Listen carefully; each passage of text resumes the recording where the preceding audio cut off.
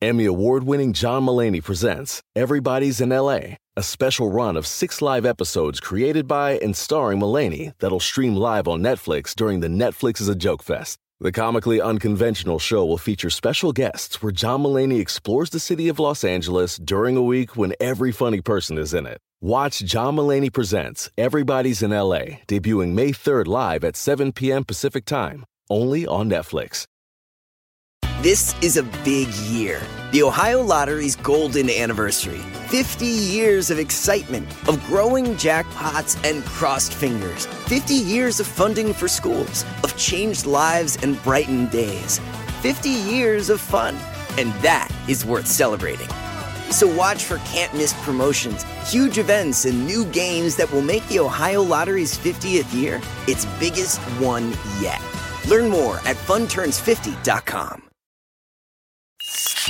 There's no place to escape to. This is the last podcast. On the left. Side stories. That's when the cannibalism started. Side stories. Yes.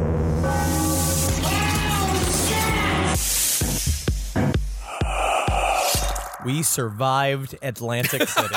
Barely, man. Barely we survived Atlantic City. We survived.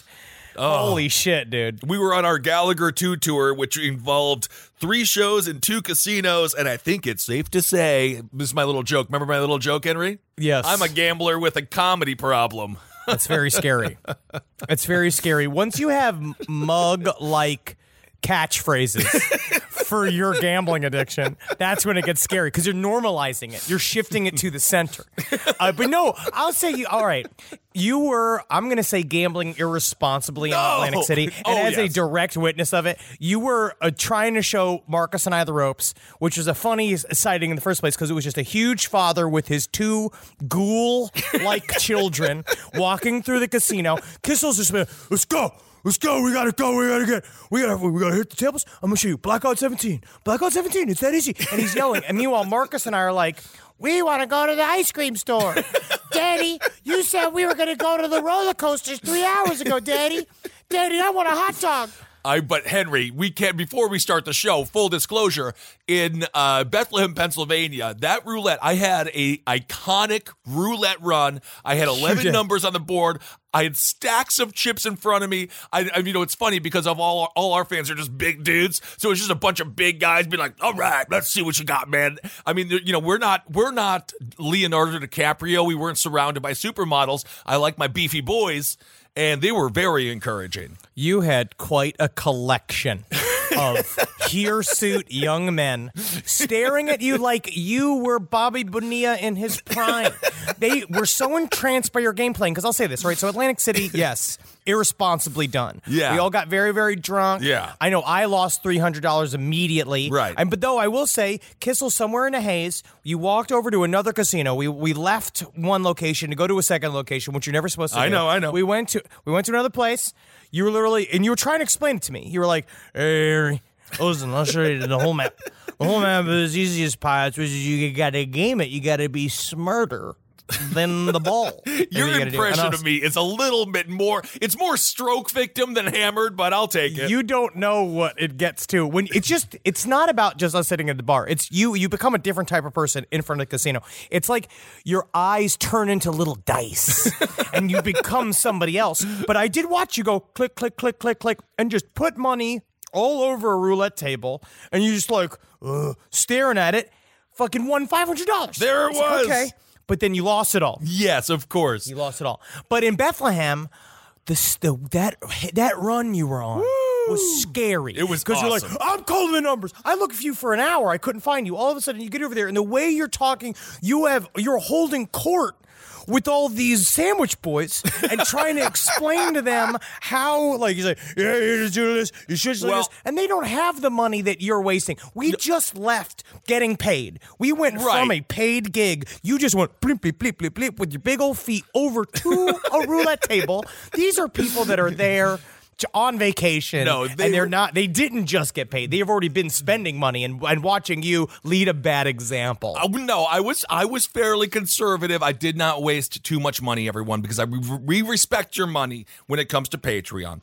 But I will say this: what's the secret? Before this is not a gambling podcast, but what's the secret? I stick with black odds, and I'll occasionally do a 0 or a 00, but I have my structure, and the game comes to me. You don't want to chase. You want the game to come to you. That's how you do it. All right, everyone. This is Side Stories. I am Ben. That's Henry. Thank you. But in all seriousness, thank you all so much for coming out to the shows in AC, in Bethlehem. So much fun. And in Port Chester. And I will say, it was fun getting a chance to hang out with a bunch of the fans, too, on the casino floor. Oh, yeah. It was a funny set of circumstances to be there because I'm not a real gambler, so No. we don't take it seriously. And in AC, Kissel was getting a little mad because we don't take it seriously, which is still very funny. It still does work. No, that's the problem with being comedians. If I am getting aggravated, you're like, Ben's getting mad. This is really fun. And it's like, it's not fun. We're trying to focus. Driving it up. We're trying to focus. Driving it up. There was one guy that we were playing with in Bethlehem who had $100 chip, and he's like, putting it on black. My girlfriend says if I lose it, she's going to leave me. And then just hit red. And I was like, okay. You just have to. You're single. Now you have to Congrats. go. But anyway, Henry, you know what today is? What? It's not just any old day. Today is the 30th anniversary of Kyle and Lyle, the Menendez brothers, killing their parents. Wow, good for them. Isn't that crazy? Do you think they still have problems? I'm sorry, Lyle and Eric. Kyle and Lyle just sounded better. Lyle and Eric. Now, do you think that they celebrate Mother's and Father's Day in jail? I don't know. Do you think that they go like, gotcha, mommy, gotcha, daddy, whenever it comes up? I bet you that they probably get taunted every Mother's and Father's Day, just being like, hey, you guys get a car today? Oh, you didn't? Because you killed your parents? I get it. Well, you know, they actually just showed you how to be proactive about your problems. Actually, I don't agree with what I just said. No, of course I don't not. agree with the statements that Henry Zabrowski made. Very good. See, you're doing so much better. That's why free speech jail has been pretty unoccupied lately. I am not recuperated, though. I'm just waiting in the darkness. Okay. The time will come. The time will come again for me. It will come again. Oh, you'll see. I'm aware. Oh, you'll see. But wait until my 70s. Wait until you're 7. Wait until 10 minutes from now. But if you do want to feel old, Henry, Lyle is now 51 years old. Whoa! And Eric is 48. They are. Whoa! Like, it's just. But, you know, it's one of those things where they'll always be teenagers to me, you know? Me too, man. They're frozen in time. It's like Madonna. Madonna will always be that we were talking about the sex book that Madonna put out. Oh, Madonna my God, will always be that era Madonna just burnt into my scrotum. Absolutely. By the years of masturbating. I do love her music, too. I'll still dance to it. Of course, Ray alike. But I can't do the complicated voguing. I do watch some of that. That's very, very intense. Oh, yeah. It's a real workout there. It's like yoga. So there it is, 30 years ago today. So if you don't know about that case, we actually covered the Menendez brothers case. So you can go back in our archives and give that a listen. A compelling, interesting story. And they really, they almost got away with it. But they almost got away with it, quite. but they just love that money. They love showing off that money, and that's how it done go. They were so excited they were so excited to be orphans. You know, and there's not a lot of people that are that excited to be orphans. It's just Richie Rich and Heathcliff. They're the only ones that really, really benefited from being orphans. We can quickly update you on the Jeffrey Epstein mystery that is unfolding into absolutely nothing so far. We will just quickly do this because we don't want to do another dedicated episode to the story until something concrete really comes out, which I don't know if it ever will. Who knows? But what we know now is, Epstein's bones in his neck on his autopsy reviewed to be broken, which technically means it is slightly more statistically likely that he was strangled than suffocated. Right. But then the actual official cause of death came out as suffocation. So who's playing a game here? We don't know. It's just a little bit more likely that he was strangled. But technically, if he also just botched the job of hanging himself, he could have done the same thing. He literally could have jumped off his bed and have hung suspended. We have no fucking clue. Yeah, perhaps we don't know because that footage hasn't come out. We have no clue. We have no proof. And as we predicted, so we have that information, and of course that water that is being muddied every single day. And I do want to comment when it comes to conspiracy theory, those are now being so mainstream. And of course, when we get into politics, we'll talk more about this case on Abe Lincoln's Top Hat. Yes, but, check out the coverage on Abe Lincoln's Top Hat as this rolls forward. Yes. Because Kissel's going to do a lot more work on the straight up, just what is the information that is coming in and the political ramifications. Because that's where this story is kind of headed to, is watching people spin it for political reasons. Exactly. And so that's something we do have to be careful with, because once the government starts spinning the conspiracy theories, they're just doing that so they can continue to get away with it. It's much better if the spotlight is off of them and onto much larger notions or concepts like the Illuminati. So they're hiding in plain sight. It's still the same. And when the president and his crew start sounding like Alex Jones, that's on purpose. That is on purpose. They are using the storyline for their own benefit, for whatever benefit it is. If it is just political confusion, or or what has become known was when the president says that somebody else did something, it means that he did it. Right. Now, Ghislaine Maxwell. Yes. But I don't want to say anything. I also think that I don't think that he had anything necessarily to do with it. I just think that he definitely benefits from it. Okay. Ghislaine Maxwell, now, immediately after we put out our episode, was discovered living. She had lived with a longtime boyfriend for 3 years in a mansion in Manchester by the Sea in Boston. Right, so she actually was there. So they did locate her then. So that mystery was over. But then pictures emerged later in the week of Ghislaine Maxwell at an In-N-Out Burger in Los Angeles. Her, first of all, just the idea of seeing Ghislaine Maxwell at an In-N-Out is really funny because I don't think that she'd be the type of person to really eat a fast food burger. I don't know if she's ever seen one. She's just like, I think she's like, so these burgers are pre-prepared. Yes, Ghislaine, yes. It's a big, yeah. What is this? Is it like confit? Is this like duck confit? No, it is sort of like that, but it's a hamburger. You fucking bitch. I'm going to call the police. But is she literally, she is hiding. She doesn't know what ketchup is, but they're now saying that those pictures might have been staged. But Henry, honestly, I'm going to give her, I'm not going to give her any credit. I mean, she's the woman behind, she's the woman behind getting all the children for Jeffrey Epstein to rape. But she trolled the CIA pretty hardcore in that photo shoot because she was reading a book called The Mysterious Lives and Deaths of CIA Agents, which is just a straight up like, hey guys, I'm watching you too, and I know how you die. They are straight up playing this like a television show. They really are. She is playing her part, but they believe it was staged by her lawyer. But we don't know if that's true because that came out in the Daily Mail, which was just trying to do, they're in a gotcha competition with the New York Post because the New York Post put those pictures out. So now we have no clue what's real or what's not real. And congratulations, U.S. government, you did it. You did it again. I will say our prediction was correct on last week's episode, though. Miss Maxwell is certainly now the tip of the spear.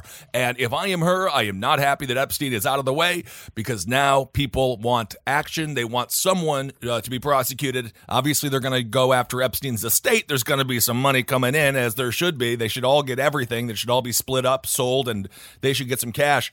But I think Maxwell is currently got to be sweating quite a bit. We also learned just a little bit more about this really weird, what is it, St. James Island, a.k.a. the set from Midsummer. It is literally the set from Midsummer.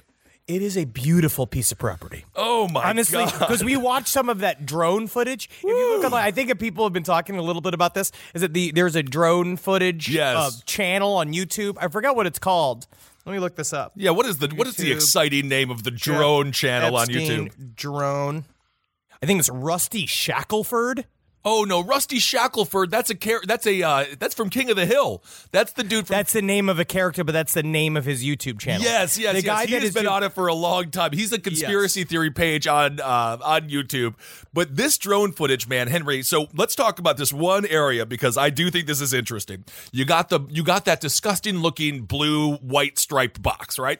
And it's his masseuse, it's a little masseuse room. Yes, his little masseuse room. Interestingly enough, my understanding is it only only locks from the outside, which is horrifying. And it used to have a gold dome on top until the wind blew it off. So a lot of people were referring to it as a temple or something like that. And it is like super creepy. It does seem, again, like one of the housing locations in the movie Midsummer. But they said there was a bunch of beds in there and things like that. So I'm assuming it's the quarters where everyone would sleep. Perhaps it was where he kept some of his victims, some of the people that were working the events. We don't know. And then there's this empty field that just looks like it could only be used for mass murder. I have no idea. It's like some kind of mass murder, Bohemian Grove style party. Maybe like, honestly, so much fun in there. Toss a football around in there. Sure. Remember those Whistler, you remember those? The Nerf. The Nerf, whistle footballs. That'd be so much fun. You get down there, you got a couple of 15-year-olds looking for it whenever you lose it in the woods. That's going to be so much fun. You and your buddies hanging out there, you got a little boat there, beautiful lagoon. You could see how a man who loves his privacy, he would look at this. It's because about location. What an incredible vacation spot. I mean, now I hope finally somebody honest, like an Elon Musk or a Tyler Perry, can own this island and really, really flip it. Or somebody Rodney Dangerfield's in it, because that's what I'm really hoping for. Right. Turn it into a fucking cruise location. Fucking blast it out. Put your butt all over it. Put a bunch of water slides on it. Invite people from Pittsburgh and St. Paul and our people to go down there and to flop around all covered in zinc and 90 SPF and just throwing beer cans everywhere. Honestly, yes. We have to reclaim that land in the name of fun and in the name of celebration and party. Yeah, just the idea of former Governor Bill Richardson and Alan Dershowitz tossing the football around. Nothing more athletic than those two clowns. It was just a bunch of people bent over and they were trying to fit the footballs inside of them. It was horrible. I'm sure it was disgusting, and obviously that island, again, needs to be sold, hopefully, to someone who will, who definitely will do something much better than Jeffrey Epstein. So we will from now on, this story for us is going to be over until we see more. But for further coverage, please go do Abe Lincoln's Top Hat, because that's where it's going to be. That's where we're going to be. All right, let's move on to some, this week, I don't know what happened, but it's another week full of madness and mayhem in the world. It's almost like it never stops. I want to do this first story. I want to do the story about this Edmonton man. Okay, let's do that. All right, so this is a story about an Edmonton man. Admits to gruesome killing, says he's not criminally responsible. This is reported by the Global News by Fletcher Kent. Silva Kushwal has admitted to stabbing his ex-girlfriend 101 times and mutilating her body. Now a judge must decide whether he was criminally responsible.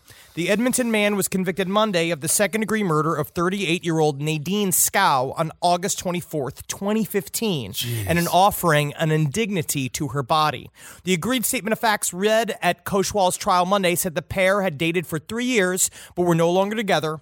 Early one morning, Kushwal came to Scow's building and walked into her suite. He stabbed her to death, leaving a scene that senior homicide investigator Bill Clark described at the time as one of the most horrific of its long career. Kushwal kept stabbing her, even after she died, using multiple knives from her kitchen.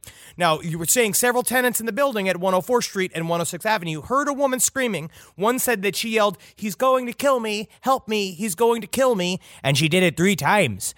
And you didn't call the police? Nobody called the police. That's the thing about this story, and Henry's going to get into the gruesome crime scene here in a second, because it is indeed gruesome. But this is also a story, and I'm not blaming the tenants here, but you have to have a little bit of just like, we live in a community, and if you hear your neighbor say, "He's going to kill me, he's going to kill me" 3 times, maybe just pick up the phone, call 911, just in case. Always better safe than sorry. You just pop it into the Citizen app. The Citizen app, sure. If you get the Citizen app, you could just pop it in there and just blast it out, and you can do it totally anonymously if you have to. Sure. So it seems as if the neighbors didn't do this woman any favors. The man was sort of known around the area as being a little bit aloof, a little crazy. He said that he had PTSD he said it his came childhood. Yes, it's saying it came from his past in South Sudan as a boy, where he saw a lot of violence and he saw a lot of fucked up shit. Psychologist Leslie Block examined Kushwal at the request of the defense. He determined Kushwal's mental conditions have rendered him incapable of appreciating his actions. He shows signs of paranoia and delusions. Now she's saying he's no longer connected with reality. Yes. Now, what we cross, because he said he's coming across in a deadened state. He's like, this is a man who cannot sleep at night. He cannot sleep at night because he still sees the militia coming around his home and taking people, and he can hear the screams still. And he sees the next morning the destruction brought on by these militia and how the carnage has been ever present. Right? Very, very intense. Right. Because they're saying, and according to Block, that he says that the militias came and killed his girlfriend. Right? Right. So, I don't know about all that. Very intense. He obviously is suffering from something. He's suffering from PTSD. Yes, he does have PTSD, and obviously growing up in South Sudan will give somebody PTSD, and that, of course, does not allow you or give you the credence to go out and stab someone 100-plus times and leave the crime scene the way that he did. So the question is, this happened in 2015. Why has it taken so long to get this man to trial? And, of course, that is because we are wondering about his mental incompetence. And one of the reasons people say, maybe he's a little on the crazy side is because of the crime scene he left behind. And Henry, I know you have the details on that. And now this is from the Edmonton Journal. Okay. In an agreed statement of facts read into the record by Crown Prosecutor Lori Trahan, court heard Scow's heart, ovaries, and uterus were removed, and her genitals were mutilated. Her heart was found pinned to a wall with a knife beneath a letter A written in her blood. Oh, my God. This shit is fucking for real. He trashed her entire apartment with her blood. It is very, very intense. Any idea what the A stood for? Is there any, I have no idea. Was he attempting to, what message? I'm just hoping it's not I really hope this is not some hidden promotion for Adult Swim or like something like that. I mean, that's where, yeah, that's where I'd be really, really sad. Or that new Brad Pitt movie, Astronaut, where he's the astronaut. What is this one? It's called Ad Astra. It could be for that, which I think is a little controversial. I know it's hard to get eyeballs these days because you got to cut through the noise. Right. But this is a lot. I wish it was a marketing ploy, so this woman was still alive. So he really had a. What do you think? Because we have a mild expertise in crazy ass people. This sounds a little Richard Chasey to me. Yes. What does it mean when you go after? What do you think? It's so personal to go after the internal organs, specifically the ovaries, and then he also her genitals were mutilated. So this is something that this man. There's a reason he targeted this part of this woman's body, wouldn't you think? Well, obviously he felt a great deal of rage. Whether or not he knew what he was doing, I don't know. When it comes to Richard Chase is basically the tale of very intense mental illness, schizophrenia, run amok. Yeah. Like he can, and with no treatment and no help whatsoever, and complete and total loss of communication with reality. Right. When it comes to something like this type of murder, is that he wanted to desecrate the body. It's more just about, did he understand his actions were wrong at the time? Did he know what he was doing was because the amount of time spent doing the action, because it's about rage, right? Right. And after you're stabbing a body multiple times, then you start to wonder, is this person mentally ill and not in control of his actions? Or is he doing it to say that he's crazy? Right. And does that make you then extra crazy? Like, if you can say, can you, I did it so people would think I'm nuts, and then I would get off on people saying I'm too crazy to commit the crime, right, or I'm not mentally fit for trial, but then people would then, what if it's, that then shows you are not mentally fit to do anything. Absolutely. But also, it's about the behavior around the murder as well. A neighbor told investigators the pair had issues. He'd encountered Kajwal trying to enter Scow's apartment the day before her death. He'd been seen yelling at her apartment and mashing on all the building's buzzers. And around 12 a.m. on August 24th, another of Scow's neighbors heard thumping coming from her apartment. Kajwal had been spotted on transit cameras walking from his apartment towards Skow's around that time. Around midnight or 1 a.m., Skow's neighbor across the hall awoke to a strange man standing by her bed. The man ran out when she attacked him with an umbrella, penguin style, but the neighbor did not call police, nor did she call police when she heard a scream from Skow's apartment, nor when she put her ear to the door of Skow's suite and heard moaning. I think the police would have liked to know what was going on in that case. So we'll try to keep you updated. The judge has not yet ruled on the competency of this man. It's possible that he goes to the loony bin forever or a psychiatric ward. I don't want to be disrespectful. A psych place, a mental hospital, or it's possible that the judge says, hey, you know what? This was obviously premeditated. It was so vile. It was so brutal. You have to stand trial for the murder of this woman and face incarceration. So either way, he is off the streets, which is good. Because obviously, this man is extremely, extremely dangerous. He's very dangerous, but that's very, very intense. You just got to be careful. And again, you just never let him back in. No, absolutely. So this, especially when they start screaming. Because I understand. I know when I'm in a highly agitated state, when I find myself screaming at a structure, when I'm outside of a building and yelling at it, that's when it's time for but now luckily, Natalie is there to scoop me up. Hopefully there's somebody, maybe there's a fan that sees me. If you ever see me screaming at a building outside, just be like, hey man, doing all right? You know what I mean? Give a little check-in. Yeah. And then, even I'll go to one of those places for mental exhaustion. Yeah, like Malibu, Passages of Malibu. You'll fit right in there with all the celebrities. All right, well, moving on to a sad story, but technically a much less disgusting story. It doesn't involve murder. This is unfortunate. This is about a competitive eating competition, and my heart goes out to this man. A man dies after competing in an amateur taco eating contest during a Grizzlies game.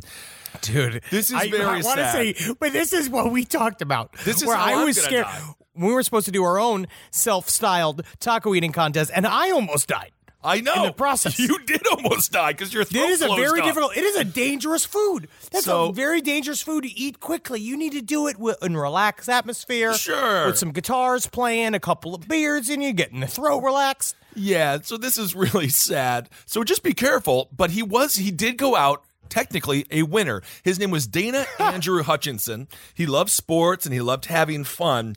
He said that he had not eaten all day. He was ready to do it, ready to go in there and win. He was actually speaking with people, and he told one man, his name was Eric Schmidt. This is according to Eric Schmidt. He said he was going to enter a taco eating contest and has not been eating all day to make himself the winner. Mr. Schmidt goes on to say, when watching the event, it was on a Jumbotron, he says he was winning. I mean, he was hungry. You could tell. My son and I were standing there like, oh, there's the guy, and he was winning because he was starving.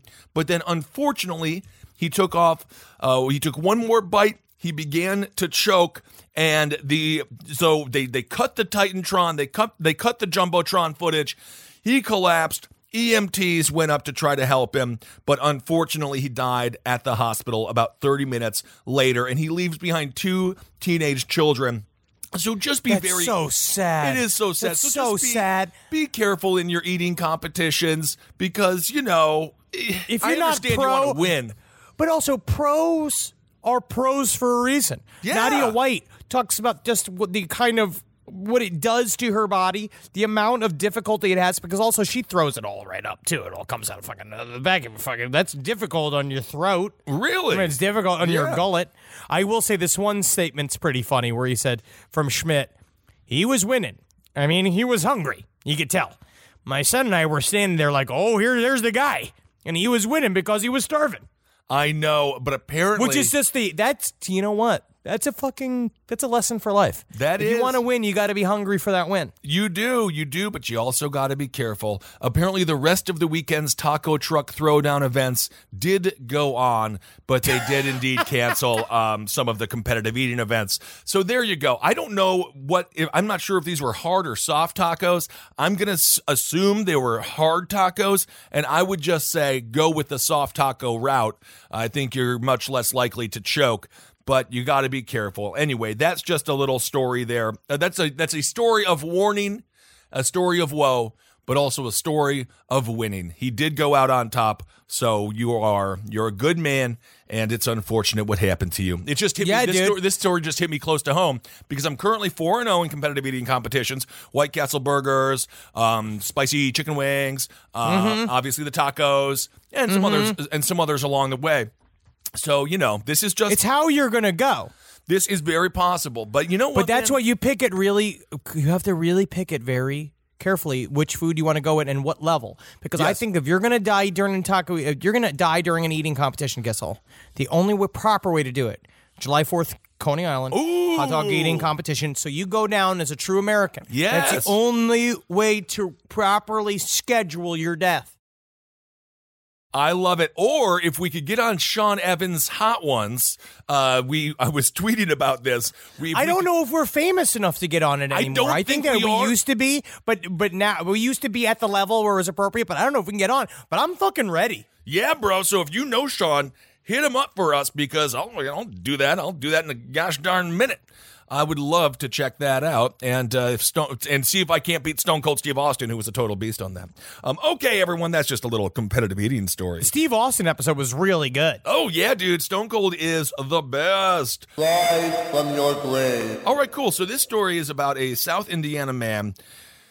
Evidently, his name is Joseph Oberhansley. He's 38. He was charged with murder, burglary, abuse of a corpse, and rape in 2014 after 46-year-old Tammy Jo Blanton was found dead. What makes this case even more brutal is that evidently he ate parts of her brain and parts of her body. So this man truly is a cannibal. So, of course, the question is, kind of sticking with our story previously, is this man competent enough to stand trial? Again, was he hungry? Was it one of those where it's just like maybe he was just so wrapped up in how hungry he was after murdering? This is like a Snickers commercial? Is that you're not you when you're hungry? Is that what you're saying? This is like a hangry ad? Yeah, this is where you have what's his butts Ditka. Yeah, Mike Ditka in this? Yes. So his lawyers say he's got debilitating and very serious mental health issues. He's got, his behavior is extremely strange.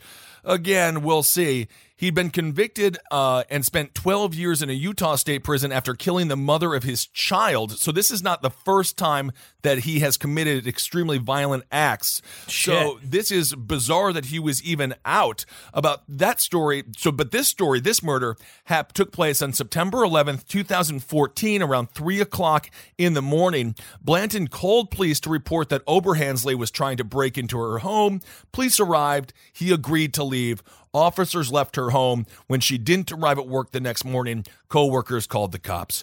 They said they found a knife in his pocket, and it was covered in his ex-girlfriend's hair and blood. When the cops finally got this guy and tracked him down, he stabbed her in the head, neck, and body. Then he cut her open with an electric saw and removed part of her brain and ate it raw, then cooked and ate another section. He cut out her heart and ate that too, along with a part of a lung. So, that is another one of those hyper-personal, weird, seems like maybe a schizophrenic break or something. It's either a break. You know what always gets me is when the planning gets that intense. Where it's right. Like, I don't know whether that's ever like that's always a question. Please, if you are either you work for a psychological forensics, you work with people that have done this type of gruesome murder, please email us at sidestorieslpotl@gmail.com to help with this conversation. Ugh. Because I really want to know if an intricate destruction of a body, something like this that takes time and takes effort, where you have to go and get tools and you have to think about how you're doing it. Does that make you more mentally ill or less mentally ill legally? Right. Like, does that make you more cognizant of what it is that you're doing, right? Where you sit and you think about it, or is something that protracted does that mean that you sat and you've been like thinking about it for a while? Yeah. Or is it also like, I don't really know. Or is it half, if it's fucking half of one, half another, one of those fucking like gray areas where we really don't understand the human mind? It does seem premeditated, of course, showing up there a little early, bit. and then again with this very, I guess he wanted her to be a part of him, or, I mean, we can't do a deep dive into the psychology of this person. We're not psychologists, but my God, there was something very personal there. That's what they talk about with cannibals, though, right? The cannibals really, it's all about incorporating the victim into you permanently. Right. Jeffrey Dahmer openly said that that's why he did it, but that he was also the loneliest of the lonely serial killers, right? Like he is definitely the heartbreaker serial killer. So I don't really know. It sounds sort of like a mixture then of a process or product, right? The process killer, someone who loves the process of killing, product killer, who just someone who wants the corpse. So someone who is maybe a necrophiliac. They don't necessarily want to murder, but they want the product. And so in this case, it seems as if it's a little bit of both, because it seems as if obviously he had the intention of cannibalism, but then he seemed to relish in the moments of this woman's demise. Absolutely, because it's all the afterwards, right? It's all of that, like playing with the body. It's having then control over a product, right? Where it is now, it is my plaything, it is my toy. This is very, very scary. Yeah, and you got to be careful who you date out there. Be careful and listen if you're friends with someone or like coworkers. Listen, when they're like, this person's really dangerous, whether it be a boyfriend or a girlfriend, there's a lot of kooky people out there, so just be careful. I really want to put him in the category of kooky people. Yeah. Because he really is just, he's a really kooky, quirky guy. Yeah, what was the name of Woody Allen's love in all of his movies? The woman that always was in every one of his movies, his love interest. Oh, Diane Keaton? Yes, a real Diane Keaton. Like it's kooky, a real Diane Keaton. Wearing a suit. And it's like, ooh, that's kooky. That's fun. I actually want to cover this story really quick. Not the Blob story. It's this story. Let me cover this story. It's from the Daily Mail, so it's a rag, but it's fun. Okay. Police find mummified human remains in a closet and a shrine to an unknown deity at the home of a New Jersey man who is accused of sexually assaulting a 13-year-old girl. Jeez. New Jersey police discovered mummified human remains and an altar to an unknown deity in the home of a man who has been accused of sexually assaulting a 13-year-old girl. Robert Frank Williams, 53 of Newark, was arrested on Friday following reports that he abused the child over several months. The Essex County Prosecutor's Office said the abuse began in 2018. But now they have not confirmed the identity of the remains, and it's unclear if the remains are from an adult or a child. It was a mummified human in a bin in his closet, literally in a storage bin. It showed pictures from his Facebook page. I love the fact that we're in an age, too, where, like, can you imagine just, like, having followed Jeffrey Dahmer when he was before the crimes are out, like, what it would see, his daily life, what it was like on fucking social media? And in this Daily Mail article, and you can find it, the headline is, police find mummified human remains in a closet and a shrine, and then you guys can go from there. I'm sure that'll come up. But you can see the pictures of this shrine, and it really is extremely interesting. It's very intricate. This guy also would put captions on all the pictures. So this is a caption that he had on one of the photos that showed a bunch of dirt stuffed inside two sandwich bags. Here, I'll read it. Yeah, read this. This is his quote on social media. I collect dirts from men's and women's tombs, Catholic and Jewish cemeteries, as well as all required dirts to build pots. If you need specific dirts, then I can collect any amount needed. And it's all very strangely spaced out, strangely spelled. It's a pretty much a general. It's a general fucking, I'd say an altar. I mean, it seems pretty cool. He has several pictures of him with a crown on. There's another picture of him in full top hat with what can only be described as Voodoo-like accessories. A lot of skulls, a lot of beads, a red cape. There's obviously some specific thing that he is working towards. Yes. Another photo just shows a bunch of tombstones in the shapes of crosses, and he says, "These are some tombstones I acquired and also for sale." And then he had a giant pentagram with candles. But this is very perfunctory. This is not even a pentagram. It's a Jewish star. This reminds me a little bit of us covering the early life of Joseph Smith, of course, in our Mormonism series. And thanks so much for such a wonderful response. Everyone's been so sweet about that series because, which I know meant a lot, because this is one of those deep dive, mind-breaking series that we've embarked on. So the encouragement is wonderful. But Joseph Smith doing the grave robbing, it seems, is he just like trying to sell this on Etsy? Does he think that you can just go steal stuff from graves and be like, I flip it? See, what I do is I go to the graves and I flip it and I flip it. People do it all the time still. The ghoul market is open and it is flourishing, especially because of people like us, because we are like that. We collect these odd bits. So people like him, technically he's a businessman up until molesting. Once you do the molest, then you shift from businessman to, I guess technically if you have $1 billion, you become like more important. I don't know. If you have less than $1 billion, you become a criminal. Absolutely. Yeah, but he is like, and then obviously the human remains, but he could have just dug it up from a fucking grave. Honestly, he very much could have. This man, a dangerous man who is, without a doubt, a risk to society, probably needs to be behind bars.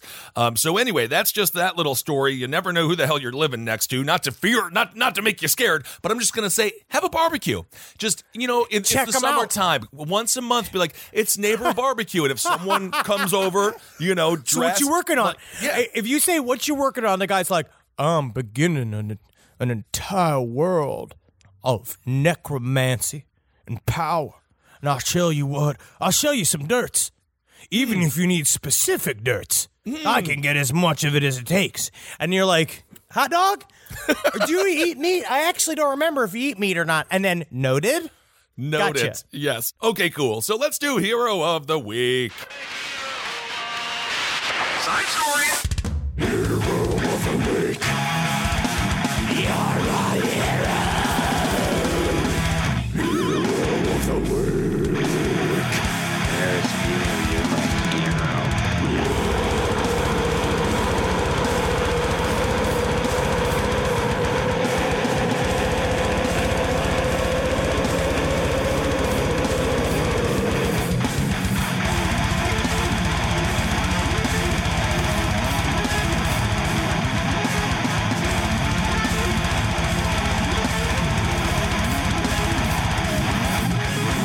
And the hero of this week, it's so fun. It's so fun when it's an animal week. Quite frankly, I'm not going to say that my feelings were hurt, but I was tagged quite a bit in a photo that went viral from the Iowa State Fair involving a large hog, and the hog's name is Brutus. He weighs about 1,200 pounds, and he was shown chugging a Bud Light Lime at the Iowa State Fair. You were tagged in this fucking picture so many times in a way that I can only... The only way I can describe it is a victory for the Zabrowski camp. Another victory. The lies that you have spread and sowed into society is just unreal. This is how misinformation... This is just a joke, but this is in reality how misinformation spreads. I don't drink Bud Light Lime, but now yes, he did back in the day. He did. You did, and you bragged about it. I know one day we will find that audio, and it will be presented. I do not think so. But anyway, I know for a fact I watched you do it. I know you are a liar. He is 1,200 pounds. He slammed that Bud Light Lime down, and he was super cute while doing it. So good job, Brutus. I'm not sure if he won or if he didn't win. I'm not even really sure how a pig wins or loses a pig competition. I'm not sure who goes to them, but we were in Iowa at the same time, and now I really regret not having one more day in Des Moines where we could have just gone and been like, yeah, Brutus, woo! Go, boy, go! It would be fun to buy him. It would be fun to buy him, and then all of a sudden you just have him around, and then, honestly, we would just eat him. Yeah, maybe at some point when he got too old. Although I do love piggies. I've said it before. I'm not like cows, okay. Chickens, okay. But pigs, they're friends with dogs. And if I got a pig, I would give up pork if I could. And you know what? I do try. But then I found out it's in everything. I just like pork. Yeah. So I don't eat it all the time. But you know what's always kind of disappointing? Honestly, a pork chop at a restaurant.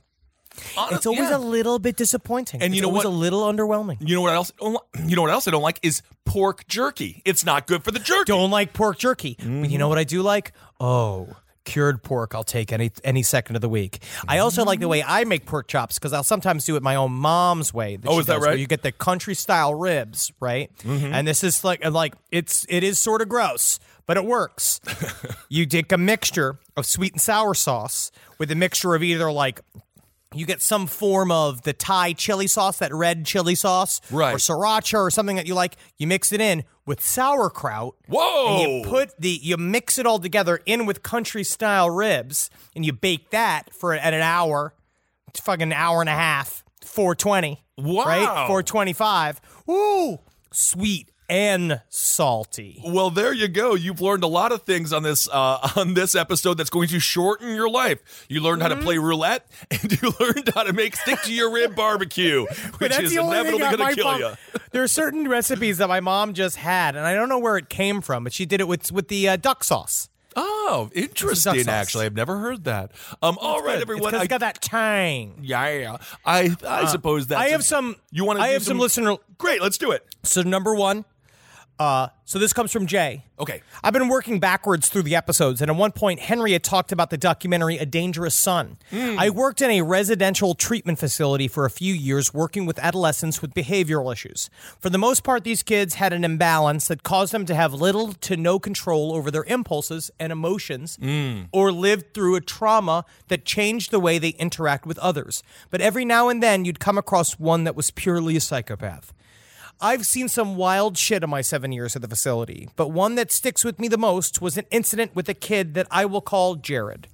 Jared was violent and impulsive. He had no remorse and would attack people with no provocation. He would at times break into fits of laughter that was followed by ramblings of his desire to kill people, set fire to animals, or destroy the world around him.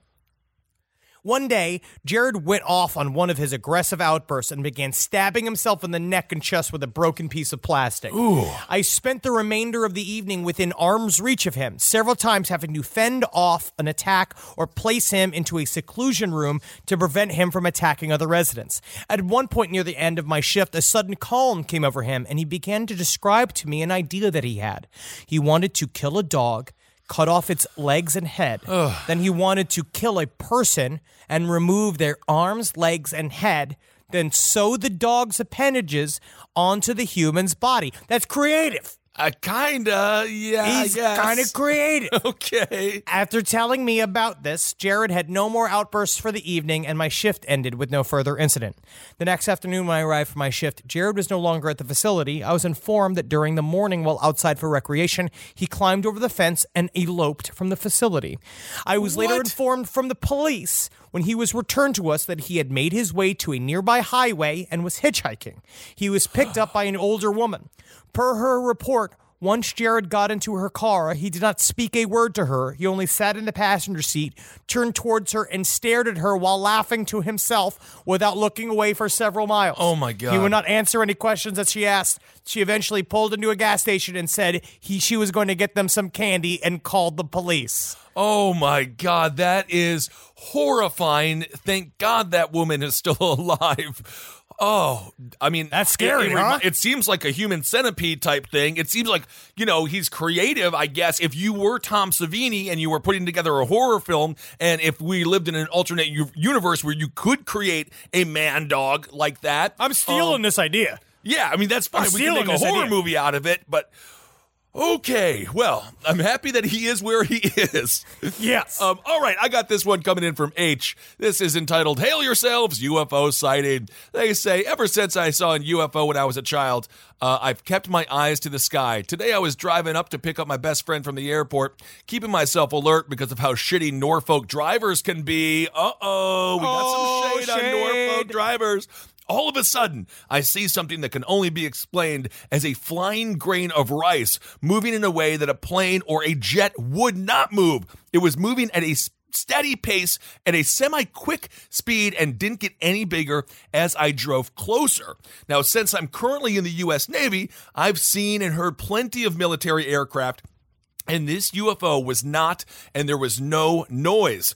I was overwhelmed by the feeling that this is not something that was man-made. Unfortunately, it disappeared over the trees because I could not get any other photo or any photo at all. So what is this, Henry, this sort of flying grain of rice?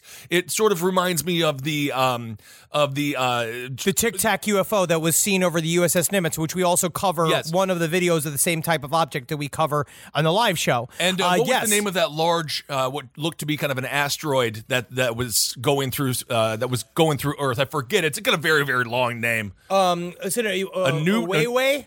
Something like that. Something like that, yes. Very interesting. I don't know. I feel like there are many types of these types of crafts, and I don't know why. I actually got another set of videos that have sent if they had these videos. I've seen multiple ones. They were interesting, but they might be flares. Oh, okay. But something that's solid. It's all about if it zigzags, it's weird. Anything that specifically moves in a way that planes do not move, right, is very, very important. And in a way that a flare does not move. No. Do we have any more emails? I do. This one's a little bit thicker, but I love it because it comes from an actual microbiologist. This comes from P, who we actually met, I believe, after a Kansas City show like several years ago, which is very nice. I'm so glad that she stayed in contact. Awesome. Our military is known to research select agents both for the purpose of infecting populations and for countering such threats to our own population. Typically, biological weapons cause acute, potentially fatal infection with a low dose of microbes that can be transmitted via aerosol. A good example is Coxiella burnetii, right? A causative agent of Q fever that can cause infection with less than 10 microbes delivered via aerosol. It can be debilitating, but it's usually not lethal. The U.S. government has investigated the weaponization of Coxiella and many other infectious agents as bioweapons. A better example is Bacillus anthracis, aka anthrax. Cue metal riffs. This microbe forms spores that spread quite widely and easily and causes severe acute disease that is debilitating and potentially lethal. It has been used successfully in recent times in the infamous attack on our government in 2001. Lyme disease, caused by Borrelia burgdorferi, because it goes back to us talking about weaponized ticks. Right. Does not fit the profile of a typical biological weapon as it causes chronic symptoms that develop very slowly. The early symptoms mostly consist of periodic joint pain, and it can progress to more severe symptoms after many years. Thus, in coldly logical terms, it is difficult to identify how B. burgdorferi would be a useful biological weapon. I'm absolutely slaughtering these Latin names. I have no clue. Oh, they're extremely difficult. No clue. It does hardly anything in the short term, and it's not rapidly or easily transmitted. So I was at first skeptical when I heard about these weaponized ticks. However, our government has experimented with many things in the name of defense. Not all of them are good ideas. After a bit of light researching, I found that the newbies' claims that have been made by others, namely Michael Carroll's account of weaponized ticks, in Lab 257, the disturbing story of the government's secret germ laboratory. It's totally feasible, and it seems quite likely that Borrelia was just one of the microbes being evaluated as a biological weapon, and during my training as a microbiologist, we heard lots of stories of stunning missteps and lax practices, and I got to experience one firsthand. Even with all the precautions and safety training, there are still horrific accidents. The lab I joined at University of Chicago had quite a history. One man died of plague, and one student contracted a flesh-eating infection on her face. Jeez. I'd be happy to give more details in the story here if you guys are interested. We are. That's absolutely interesting. But these stories came back to the 70s, and apparently she said, remember that in the 70s, people were still mouth pipetting urine back then, using their mouth to fucking transfer piss to different tubes. So a lot of mistakes were made. I don't know. Okay. And I have one last quick one. And this is called How Ben Kissel Ruined My Sex Life. Oh, come on. This comes from R. I've been meaning to email you for a while. A couple months ago, my boyfriend and I were in bed watching TV like we usually do when I get off work, flipping between the Travel Channel and Adult Swim when things started getting pretty steamy. After a while, we heard the hard way why TV in the background is an awful, terrible idea. I'm on top. My boyfriend's about to finish. He looks me dead in my eye and says, "Not now, Ben." I'm utterly confused, so I turn around and it's Kissel on TV. TV talking about aliens in Area 51 very excitedly. Oh, my God. Well, honestly, between your pretty faces going to hell and the Talking Head Alien show, I understand we probably ruined a lot of people's sex lives. I'm just going to say turn it on to HBO where it's all sexy. Come watch Game of Thrones, get in the mood. Listen to, you got to listen to Sade yes. or Portishead. But yes. Portishead is only if you're going to cut each other while you're having sex. All right. Well, we try to do our best. Sometimes we save lives and sometimes we ruin sex. It happens. Fuck her. I can just hear you going, yeah, shoot it in her, big boy. Yeah. Why is he talking Black about on 17. All right, everyone. Well, thank you all so much for listening. We cannot wait to see our European friends. This tour is going to be so much fun. Can't fucking wait. I'm like fantasizing. I'm 13 days away from going into a Dublin pub, getting my JMO, getting that Guinness straight out of the teat. Oh, my friend. We're going to have ourselves a couple of beers. Oh, we are going to. Me, my friend. We're going to get our asses kicked. We are going to be very polite. I'm not going to, hey, if we survive Glasgow, I think we can survive Dublin. You just roll with it. Unfortunately, what it means to survive Glasgow and to survive these places, you just got to drink until you start making as much sense as they don't make to us. You got to get on the same level. All right, everyone. Thank you all so much for listening. Love your life. Love your life like you just slipped into a pool full of Guinness. Ooh. And I tell you, I feel the frothy top. Yeah. Frothy top always get on top of your tits there. Oh, you got to live. Yeah. Live like you're about to get on a plane for 7 hours to Europe and you got to get a little pillow for your butthole. Yeah. That's your story. Just make sure you're listening to yourself and then just laugh about how we're just a bunch of meat. Just a bunch of bones inside of it jangling around. And sometimes you get your penis sucked. Sometimes you get your vagina pleasured. Mm-hmm, but other times, you got to do it for yourself. And I think that's important all the time to remember. If you're not getting the pleasure you need, you got to go get it from life. You're requesting people masturbate while laughing vigorously. Yes. Okay, wonderful. Thank you all so much for listening. And never forget to hail yourself. Hail Satan. Magustalations. Hail me. Ooh, very nice. Thank you. This show is made possible by listeners like you. Thanks to our ad sponsors, you can support our shows by supporting them. For more shows like the one you just listened to, go to lastpodcastnetwork.com.